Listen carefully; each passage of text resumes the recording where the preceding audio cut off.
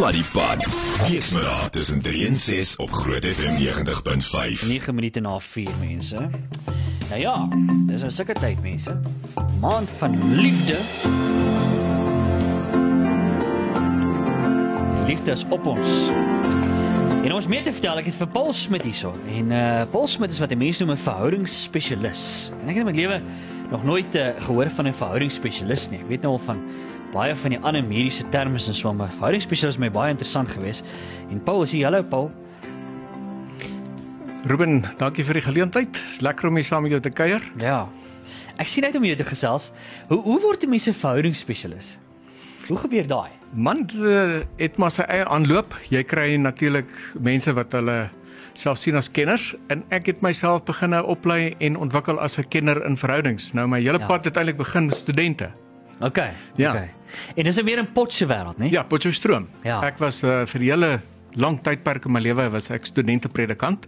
Wow. Ja, en as jy met studente werk is 80% van jou werk is verhoudings. Ja, natuurlik. Yes. So Ja. daar het my goed ontwikkel. Ja. En dit het my maar na 'n plek toe gevat dat ek baie begin lees het. Ek het my begin instudeer. Ek het op 'n stadium my M gedoen in verhoudingsdinamika. Dis interessant. Ek het nie eens geweet die mense kan in daai rigting inswat nie. Nee, jy kan. Jy Wow. kan. Ek was vir 'n tydperk in die buiteland gewees en daar het ek my verder kwalifiseer in verhoudingsdinamika. Okay, sommer nog nogal aan Engeland. Ja. Wow. En vanuit dit het ek toe nou besef ek sal nog 'n klomp goeters daar rondom moet doen en toe het ek begin vir myself spesialiseer in life coaching. Nou as ek dit sê, dan dink ek die luisteraar sal ook hoor, ek praat baie vanuit die positive psychology. Okay. Ek is nie 'n sielkundige nie. Okay. En daarom het ek in terme van my opleiding en die kennis wat ek het ek myself naderhand begin sê, maar ek dink ek is 'n spesialis. Ek begin my al hoe meer gefokus hou op die dinamika van verhoudings. Ja. En nie soseer die psigopatologie nie. Okay. Ja. Alright. En uit die aard van die saak, dis nie net liefdesverhoudings nie. Dit gaan baie wyer as dit nie. Want die verhoudings is nie net ons almal praat as ons sê ja, maar ek is in 'n verhouding, dan dink die mense onmiddellik ja, maar dis nou oor die liefde. Wat is haar naam? Wat sy naam, jy weet? Yes. Maar dit gaan eintlik soveel wyer, né? Baie wyer. Ja. Verhoudings het dieselfde dinamika. Ja. Maar die oomblik as jy gaan na liefdesverhoudings toe, dan kry jy weer 'n spesifieke fokus op die dinamika van verhoudings. Okay. Maar jy weet ek werk baie in maatskappye ook. En verhoudings daar is moeilike goed.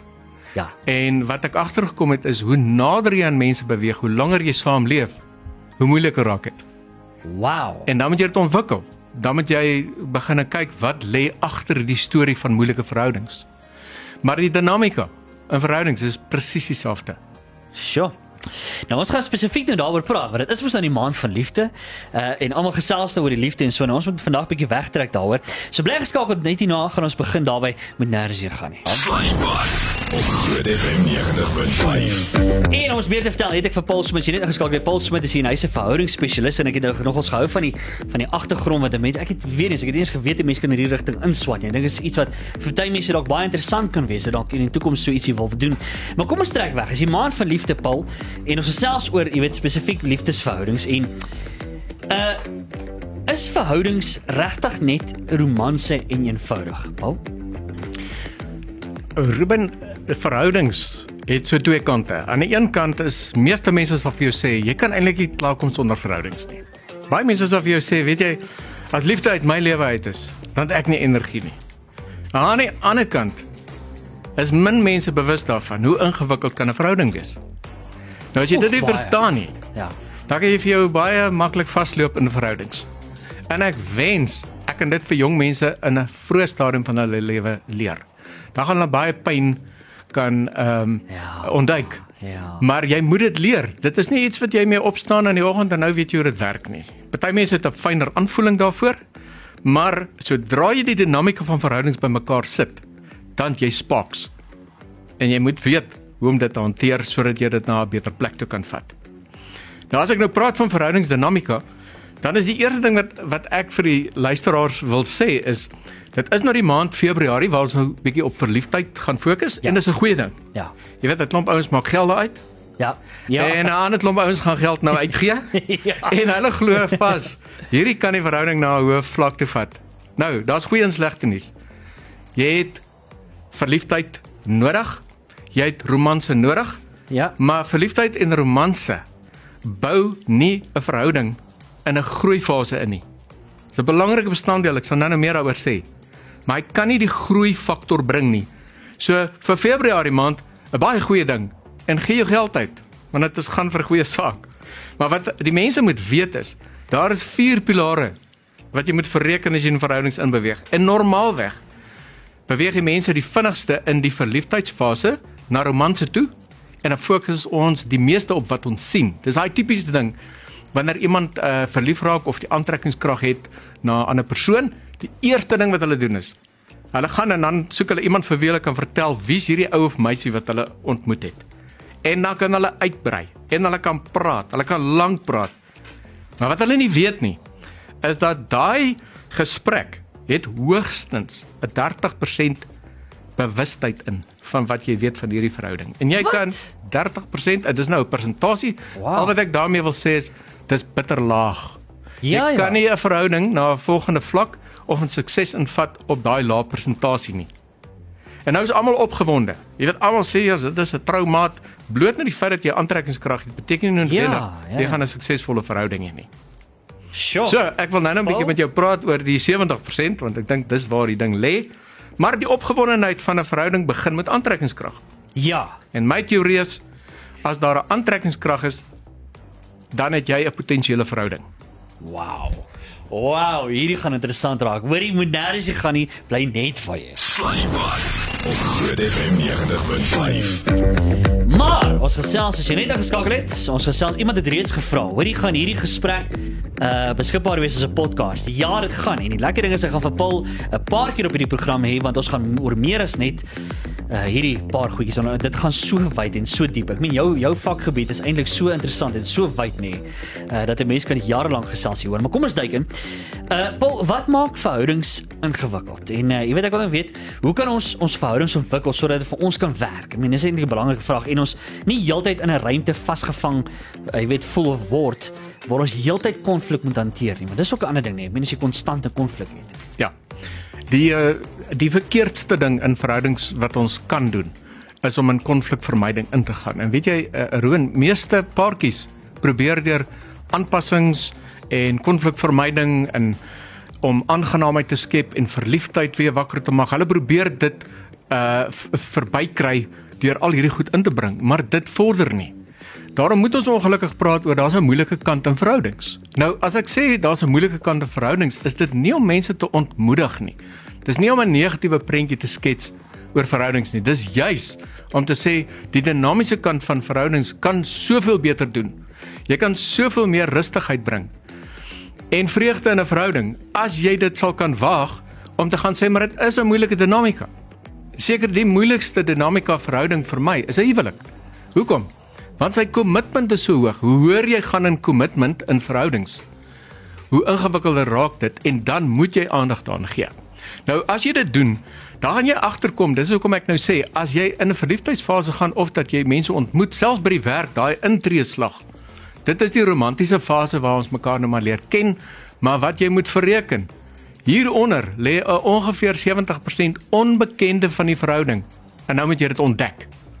As jy nie ontdek nie en jy speel hom net hierbo, dan gaan hy vir jou inhal en hy gaan vir jou na magstryd toe vat en daai perd gooi jou af. Nou wat lê in daai pakkie? Ek wil net in baie kort, daar's baie meer in hierdie storie. Ja. Maar baie kort vir die luisteraar sê dat wat in hierdie pakkie lê, jy moet in gedagte hou as jy nou praat van 'n romantiese verhouding, né? Ons gaan nie nou werksverhouding toe. Ja. Dan in daai pakkie lê die hele ding lê in opposites. Die teenoorgesteldes en dit is sy gevaar, maar is ook sy energie. Nou meeste goed wat ek ken in die lewe wat 'n baie sterk opposite het, is goeie energie. Jou en my kar is opposites. Ja. Jy steek hom eintlik aan die brand. En dan jy goeie werkverrigting. Ja. 'n Verhouding sit met daai selfde opposites, hy werk daarmee, hy word aangetrek daarmee. En dan kan jy kyk, dis die magneet. Daar's nie 'n verhouding wat sonder dit werk nie. Nou as jy dit ignoreer, dan draai daai opposite teen jou, want jy moet hom in 'n dans kry. Hy moet vir jou kan werk. Natuurlik. Nou wat is daai opposites? Kom ek noem hulle net vir jou bietjie. Ja, asseblief, ja. Opposites kry jy byvoorbeeld, ja, ek het al baie keer gehoor paartjies sê, weet jy wat, ek trou met iemand, man, dit is 'n boeremense daai. My ouers was sulke Afrikaner mense. Ja. Nou dan weet ek, hier kom die moeilikheid. Want in daai twee huise was daar verskillende opvoedingsstyle met die kinders. Hulle het finansies verskillend hanteer. Hulle het verskillende leefstyle gehad. Hulle het verskillend vakansie gehou. Ek het nou dag weer 'n paartjie gehad waar die man is 'n kamper. Die vrou het in hotelle vakansie gehou saam met haar maale. Nou, dink jy nou dit in? In die romantiese fase sê die vrou vir die man, weet jy wat? Ek sien so uit daarna om saam met jou te gaan kamp. En hy bly dan net stil, hy praat niks oor die hotelle nie. En nou kan jy mos jouself dink, daai dinamika is nou die vraag. Gaan hulle in hierdie verhouding 'n sinergie kry? Of wat moet hulle kies? Waar gaan hulle dit doen? Hoe gaan hulle dit doen? Ja. So daai opposite is 'n aantrekkingskrag, omdat in die aantrekkingskrag is daar iets romanties vir die ander ene. Maar ons weet nog nie hoe gaan hy uitspeel nie en daai paartjie moet dit hanteer. Sodat hulle op die ouene kan besluit hoe gaan hulle vakansie hou. Soos jou paal of my paal. Ek sê nie een van hulle twee nie. Hulle moet dit nou probeer uitfigure. Maar dis nie die enigste opposite nie. Jy kry die opposites in jou introverte en jou ekstroverte. Ja. Jou sosiale is en jou nie sosiale mense en hulle trek mekaar. Dan sê die man vir sy vrou, weet jy wat? Hierdie naweek Laat ek dit gou mooi verstaan, net gou jou gedagtes. So, anderswoorde wat jy sê is die norm is dat teenoorgesteldes of dan nou opposites. Daai ding van opposites attract. Absoluut. Is dit dan sê jy dis dan dit gebeur die meeste van die kere in liefdesverhoudings? Dit is 'n spontane normale aantrekkingskrag in meeste verhoudings. Okay. Nie alles is opposites nie, maar die opposites speel die grootste rol. Okay. En dis 'n baie onbewuste ding wat ons doen, want as ek die teenoorgestelde na my kant toe trek, dan voel ek heel. As jy sosiaal is en ek is nie sosiaal nie, dan voel ek meer heel, want as ek by jou is, dan voel ek het ook 'n sosiale lewe. Maar die gemors is nou, die oomblik as ons die hoë commitment maak, dan kom die magstryd nou, dat as jy vir my sê, elke naweek wil jy jou pelle nooi, dan raak ek nou ongedurig. Want ek het 'n lewe en ek hou nie van al hierdie vriende en elke keer braai hulle en ek moet dit opruim en hier begin die moeilikheid nou. Maak dit daai kant van jou nodig, maar ons het nooit ooreengekom hoe lyk ons verhouding met hierdie kombinasie nie. Sjoe, ek het jou gestop daar, jy was op pad om nog 'n voorbeeld te gebruik. Dit is, jy kry byvoorbeeld mense wat baie kunstsinnig of kreatief is en dan trou hulle met hierdie analitiese persoon. Dit werk vir hulle want hierdie kreatiewe persoon voel, weet jy, uiteindelik is hy iemand wat somme kan maak. En dan so rukkie in die verhouding, dan word dit die kritiek. Dit word die irritasie. Hoekom? Dan sê die vrou, weet jy wat, hierdie man wat al hierdie somme kan maak, irriteer my want hy's so koud soos 'n rekenaar. Geen emosionele teenwoordigheid. Aan die ander kant dan sê die man, weet jy wat, jy's oor-emosioneel. Jy's vir my net te veel. Nou, weer eens, dis die regte kombinasie want jy bring daai twee kante bymekaar. En hulle moet dit nou leer uitwerk en dis wat ek paartjies leer.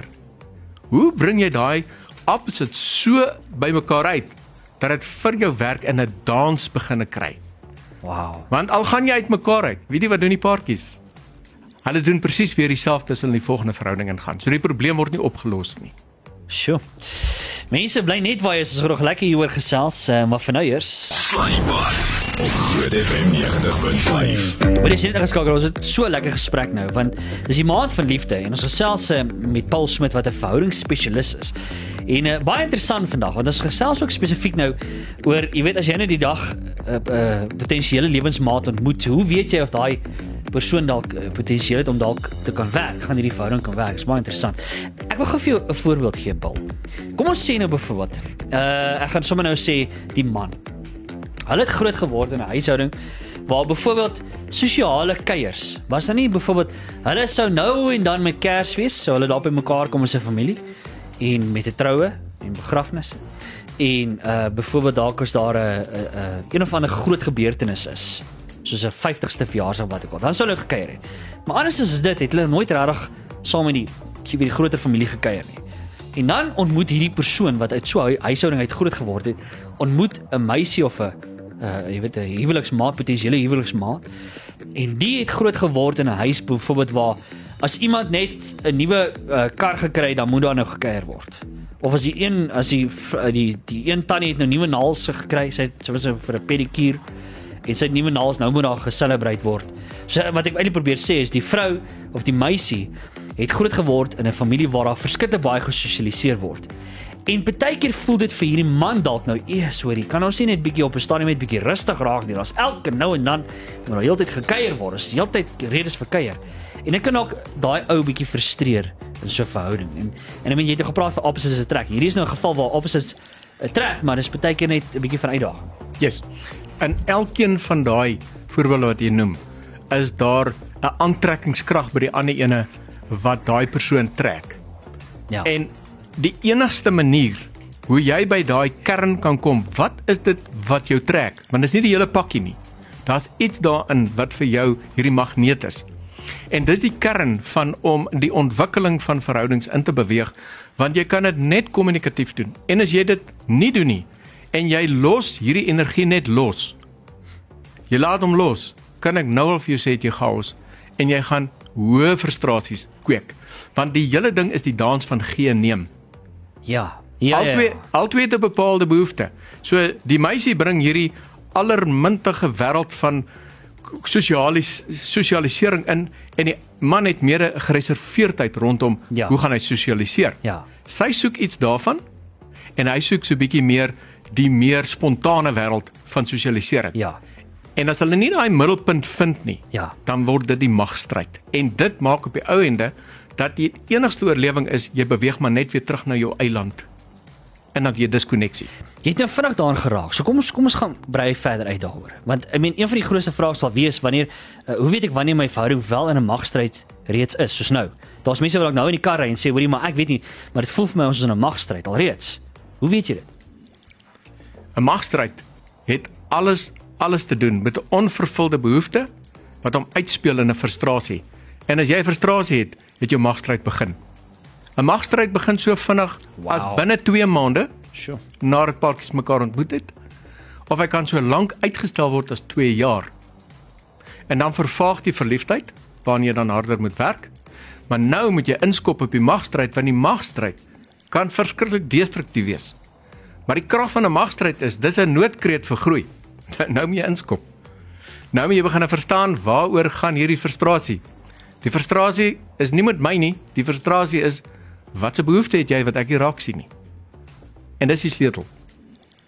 So jy wat sê, daar sit dalk nou mense in hulle voertuie nou, en daar is 'n geskil, en hulle het 'n stryery rondom hierdie storie. Jy gaan hom nie uitbeklei nie. Jy moet in die gesprek kan ingaan om te kan verstaan. Onthou, dis die sleutel. Ek moet verstaan, hoekom het jy frustrasie? Dis die enigste manier hoe ek kan hoor, wat is jou verlies? Ek moet verstaan, hoekom het jy 'n frustrasie? Absoluut. Anders opponeer ek jou net. Anders maak ek hierdie energie nog meer negatief, want ek voel, jy het met my 'n frustrasie. Jy het nie met my 'n frustrasie nie. Jy het 'n onvervulde behoefte, waarin ek nie nou voldoen het nie, en ek moet nou uitvind, wat is daai frustrasie van 'n behoefte, wat ek nie vervul nie, en ek kan dit net verstaan, as ek met jou in 'n kommunikasiegesprek ingaan. Ja, weet jy, ons moet nog kom by, ek wil nou ons het vanaf weer 'n breek vat, maar ek wil nog kom by verliefdheid, en dan jy nou gepraat van daai lekker ritme of dans, ek hou van die manier hoe jy dit verduidelik. Ons moet nog daarby kom, so bly gesakel daarvoor is op pad Finetti na. Sluddy Pad, weekmiddag tussen 3 en 6 op Groot FM 90.5. As jy net geskakel het, Paul Smit is nog hier so, en ons gesels, hy's 'n verhoudingsspesialis, en mensig, dit raak lekker. Ek moet vir jou sê, hierdie gesprekke is een van daai tipe gesprekke waar 'n mens kan soveel moeilikheid uitskakel deur net hierdie tipe van goeders te verstaan, Paul, as ek jou reg verstaan. Net gou vinnig 'n WhatsApp wat sê, die ander probleem is, die skoonouers aan beide kante wat dan inmeng en dan sê, maar ons doen dit al vir jare so en dit werk vir ons. Jy weet, vir al die skoonmaas, weer eens aan beide kante. En dan sê hulle hierso, wat waar is, wat jy sê, Paul, is dat elke jong gesin hulle eie kultuur moet ontwikkel. Absoluut. Jy weet, hierdie is 'n baie kort antwoord. 'n Paartjie wat in 'n nuwe raamwerk inbeweeg van om nou huis op te sit, is 'n nuwe versorgingseenheid. En dit is hulle taak om op 'n baie mooi manier die boodskap vir die skoonouers oor te dra, moenie inmeng nie. Ons gaan met julle goeie verhouding hê. Julle kan vir ons mentors wees op sekere vlakke, maar ons moet nou ons eie wêreld uitwerk. Dis 'n Bybelse beginsel. Waar sê die man sal sy pa en ma verlaat, en Ou Testament is maar in die manlike vorm geskryf. Ja. So beide van hulle moet nou uit daai spasie uitbeweeg, en nou moet hulle 'n nuwe kultuur en 'n nuwe omgewing vir hulle self uitwerk. Ek wil net gevinnig, net gou daarin mooi verstaan. Jy sê die Ou Testament is in die manlike vorm geskryf, maar beteken dit die man en die vrou gaan wegtrek? Die man en die vrou trek nou uit hulle huis uit weg. O, so dis nie net, ek het nog altyd gedink is net van toepassing op die man. Wel, as dit so was, dan het die skoonouers by die vrou kom bly. Ja. Of haar ouers. Met ander woorde, die man se skoonouers bly nou daar. Ek het nou iets geleer hier. Dis my nie hierdie. Ja. Wow. Beide trek uit. Wow. Okay, net gou vinnig. Kom ons gaan terug na magstryd toe, want ek dink daar is nog 'n paar goedjies daar moet aanraak, Paul. Jep. Kyk, is 'n baie belangrike ding dat daar 'n magstryd moet kom. Dit moet geen paartjie verras as die verhouding in 'n magstryd inbeweeg nie. Maar dit gaan waarskynlik. Hy moet. Dit gaan gebeur. Die vraag is nou, hoe verstaan ons 'n magstryd en wat gaan ons daarmee doen? Want 'n magstryd soos dit volg klink. En dalk sit mense nou daar in die verkeer en hulle het dalk nou so 'n klein geskilletjie rondom die storie. As jy nou so in 'n verliefdheidsfase is en die jong man laai sy meisie in die kar saam met hom en hulle ry en die meisie is nogal voorskriftelik hoe die man moet ry, hoe hy moet bestuur en sy ken al die beste roetes. Sy ken al die kort paaie. En hierdie man is so opgewonde oor hierdie oulike meisie en hy sê, weet jy, jy's so cute. Dat jy ken, ek hoef nie eens my GPS aan te sit nie. En hy sien uit na hierdie reis vorentoe. Ja. En dis nie al nie. As hy so 'n bietjie vinnig stop, dan rem sy daaronder en sy hou vas aan die kant hierso en hy voel, man, maar dit is regtig 'n energieke meisie. Dan gaan hierdie twee nou in 'n hoë kommitment verhouding in. En nou begin dit hom irriteer. En dan kom hy by die punt en hy sê vir haar op 'n dag, as jy nog een keer vir my voorskryf hoe ek moet bestuur, dan stop ek die kar en jy klim uit. Nou jy hoor, dis waar 'n magstryd jou kan vat. Ek vergroot dit nou so 'n bietjie. Begin het, nou ja, ek hoor. Ja, hy begin so, maar die magstryd is klaar daar. Jy's net nou nog in die verliefdheidsfase. Nou wat lê agter die storie? Die man wil nie voorgeskryf wees nie. Yes. Die man soek sy onafhanklikheid en sê, maar ek wil self besluit hoe gaan ek daar kom. Die vraag is eintlik wat hy vir haar wil vra, as jy nie in die kar was nie, hoe sou ek daar gekom het? So sy moet dan leer om nie voorskriftelik te wees nie, want nou moet jy uit die magstryd uitkom, want by al twee lê daar 'n bepaalde behoefte en hulle moet nou uitvind, wat is daai ding? Vir my sou dit as ek nou sommer raai en as ek dink, die vrou het 'n diep onsekerheid in haarself. Sy het met dit groot geword. Daarom wil sy voorskryf. Die man aan die ander kant het 'n sekerheid en hy wil haar begelei en hulle verstaan nie hierdie dinamika nie. En nou gaan hulle 'n magstryd. Nou moet daai ding uitgesorteer word dat hulle kan hoor, wat het jy van my nodig? Dat as ons weer in 'n kar klim en ons ry na punt C toe, dan wil ons weet, hoe gaan ons hierdie ding hanteer, dat ons, as ons daar aan die ander kant uitklim, groter vriende is, as voor ons vertrek het. Yes. Ja. Nou die belangrike ding wat ek net baie kortliks vir die luisteraars wil sê, as jy in 'n magstryd ingaan, wat paartjies eintlik doen met negatiewe gedrag, ek wil nou my maat begin forceer om vir my te gee wat ek nodig het, maar ek weet eintlik nie wat dit is nie, nou begin ek met negatiewe gedrag. En dis nou hier waar ons begin kritiseer, ons begin mekaar oordeel, ons begin ons begin mekaar vermy, ons begin op 'n baie negatiewe manier sarkasme gebruik, ons begin mekaar irriteer. Hoekom doen ons dit? Nou dis 'n psigologiese ding. Ons is eintlik besig om terug te beweeg, te regresseer na ons babafase toe. So wat beteken dit in verhoudings as jy die magstryd verkeerd hanteer? Ons word kinderagtig. Ek word weer soos 'n babatjie. Aan die ander woorde, ek kan dit nie regtig hanteer nie. 'n Babatjie kan nie vir die ouers sê presies wat is die behoefte nie. So, wat is die moeilike deel daarvan? Wel, die ouers moet nou begin raai. Wat wil jy nou regtig hê? Ek weet dat jy skree. En dis destruktief. En dit is waar paartjies moet geleer word. Die magstryd is onvermydelik, dis verskriklik nodig vir groei, maar hoe hanteer ons dit, dat ons hom nou kan omskakel, dat hy vir ons werk, en dat dit hierdie verhouding na 'n liefdeswêreld toe vat. En dit kan moeilik raak. Hierdie kan baie ongemaklik raak. Hierdie kan 'n baie lang uitgerekte, pynlike wêreld wees, en dit is waar, as een van die twee dan begin vermy, dan stel jy die pyn uit van 'n geweldige seer in daai verhouding. Want ons slaan mekaar eintlik al hoe meer op ons wonde. Dis wat jy doen. Ja. Sjoe, luister hier, dis 10:05. Ek gaan vinnig nog 'n liedjie speel. En net hierna wil ek gou raak aan spesifiek die funksie van verliefdheid, Paul. Ek dink ons moet nog daarby uitkom. En dan sal ons net daarna verder gesels. Bly net waar jy is. Op Groot FM 90.5. Okay, Paul, ek dink ons gaan nog baie met jou gesels op hierdie show, en ek moet vir jou sê, daar kom al klaar reeds baie vrae en ons gaan nie nou tyd hê om alles te hanteer. Net gevinnig iemand sê, so ek kritiseer my man baie want my broer is oorlede in 'n motorongeluk. Okay, so ek dink dit is baie belangrik om daai trauma deel te verstaan nie. My man is baie absent-minded. Hy ry waar hy kyk. Ek het al heelwat keer gekeer dat hy in iemand se agterkant vasry omdat hy kort vir hom sê pas op, maar sy sê ook daar, ek kritiseer my man baie. Dis gevolg van daai. Ja. Jy sien daai is nou 'n baie spesifieke dinamika. Ja. Jy sal baie sulke nuances kry. Ek sê altyd jy sal in terme van verhoudingsdinamika nooit 'n resep kry nie. Ja. Dit het bepaalde patrone. Nou daai is nou 'n kategorie waar daai paartjie spesifiek gehelp moet word, want dit kom nou uit verlies uit. Ja. En beide van hulle het 'n bepaalde verlies en hulle kry dit nie reg om dit met mekaar uit te klaar sodat hulle op 'n ek wou maar sê volwasse groeifase kan gaan vir as hulle in 'n motor klim nie. Ja. Hulle sit net met hierdie verliese en dit gaan kritiek bring en dit gaan mekaar baie seer maak. Hulle gaan met baie frustrasies die pad vorentoe gaan as hulle nie hulp kry om daai spesifieke probleem te hanteer. Ja. Kom ons gaan gou oor die funksie dan nou van verliefdheid, Paul. Kom ons gesels daaroor. Ek het nie vreeslik baie tyd hoor nie, maar kom ons hanteer hom gou. In baie kort, dit is nou die maand van liefde en verliefdheid en ons weet nou daar kan 'n magstryd wees. Ons weet daar's 'n goeie ding in om in verliefdheid te leef, want dit bring 'n bepaalde energie, maar wat die luisteraars moet verstaan, veral paartjies wat dan nou begin met 'n verhouding, maar die wat al lank al 'n verhouding is net so belangrik. As 'n verliefdheid het 'n funksie. Jy kan nie 'n verhouding groei met verliefdheid nie en jy kan nie daai golf te lank ry en gedurig ry nie. Jy het nie soveel tyd, geld en energie nie. Maar is 'n baie belangrike bestanddeel. Nou verliefdheid is wat ek noem as jy nou in 'n verhouding ingaan en jy weet regtig wat lê in daai pakkie. As jy dit sou geweet het jy weggehardloop. Want jy weet mos nou, hier kom nou 'n klomp goed wat in daai magstryd ontdek moet word, ontwikkel moet word sodat die verhouding 'n dinamika kan hê. So die rol van verliefdheid is eintlik niks anders as 'n ligte narkose nie.